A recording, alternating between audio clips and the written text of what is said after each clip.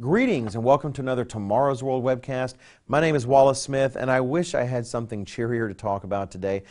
I hardly need to read a current news item to relate to all of you that terror is in the news.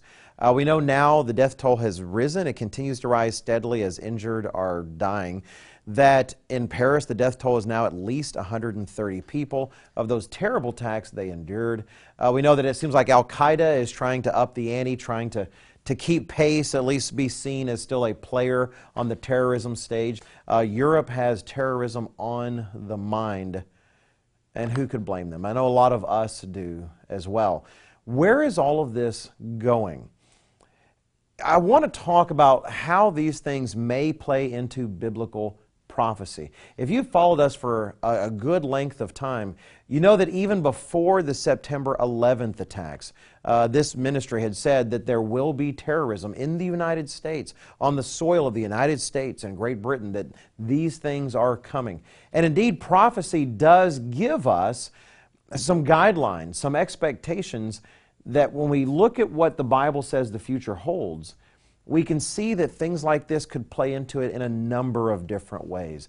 Let me just throw out a few scenarios for you. For instance, we do know the Bible says that Europe will grow closer and closer in a very uncomfortable union, but a powerful union. They won't get along all that well, the individual nations, but they will have to come together to fulfill prophecy.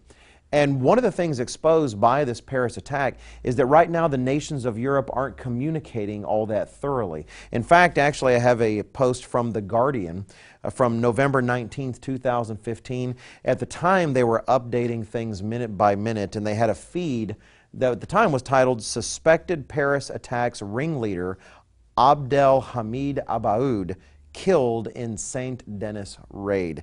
And they were just tracking the tail of this fellow and how they were chasing him down and did apparently kill him.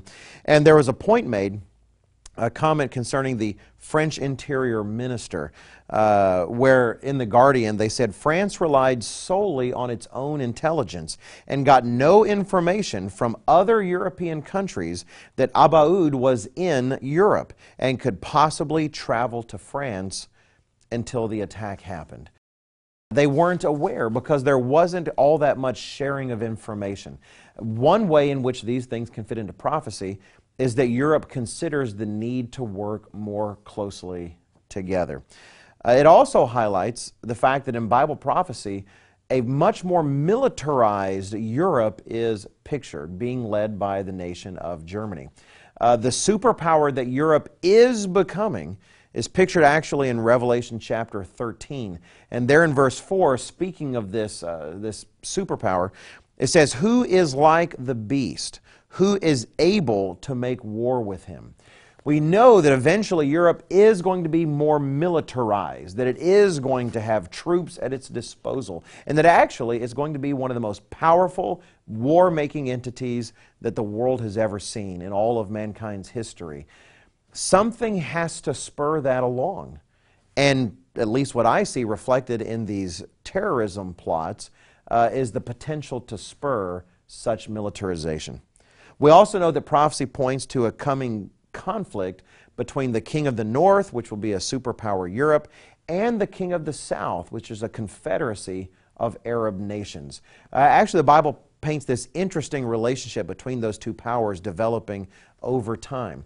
To fail to see these things in prophecy, in terms of these terrorist attacks and the growing tension between Europeans and their growing Muslim population, to fail to see some dynamic growing potentially between the future king of the north and king of the south would be to be failing to pay attention.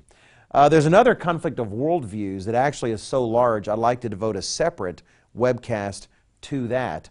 The final matter I'll simply mention for this particular webcast is that prophecy foretells a falling out, if you will, between the United States and Europe.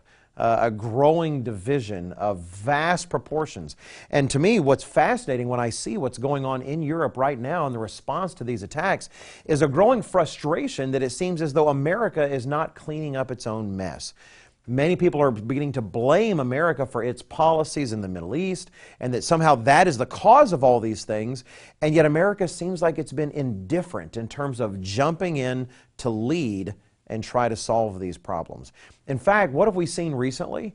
That France, a NATO nation, has turned to Russia, of all entities, the nation, the old USSR, that NATO was formed to counterbalance, and they've turned to Russia as an ally trying to solve their problems. That normally would not have happened, but we're in a different environment. Frankly, an environment that feeds into prophecy. Prophecy does move forward, and sometimes we see it moving forward on the front pages of our own newspaper. I hope this has been beneficial, and I hope you'll check out everything we have at tomorrowsworld.org.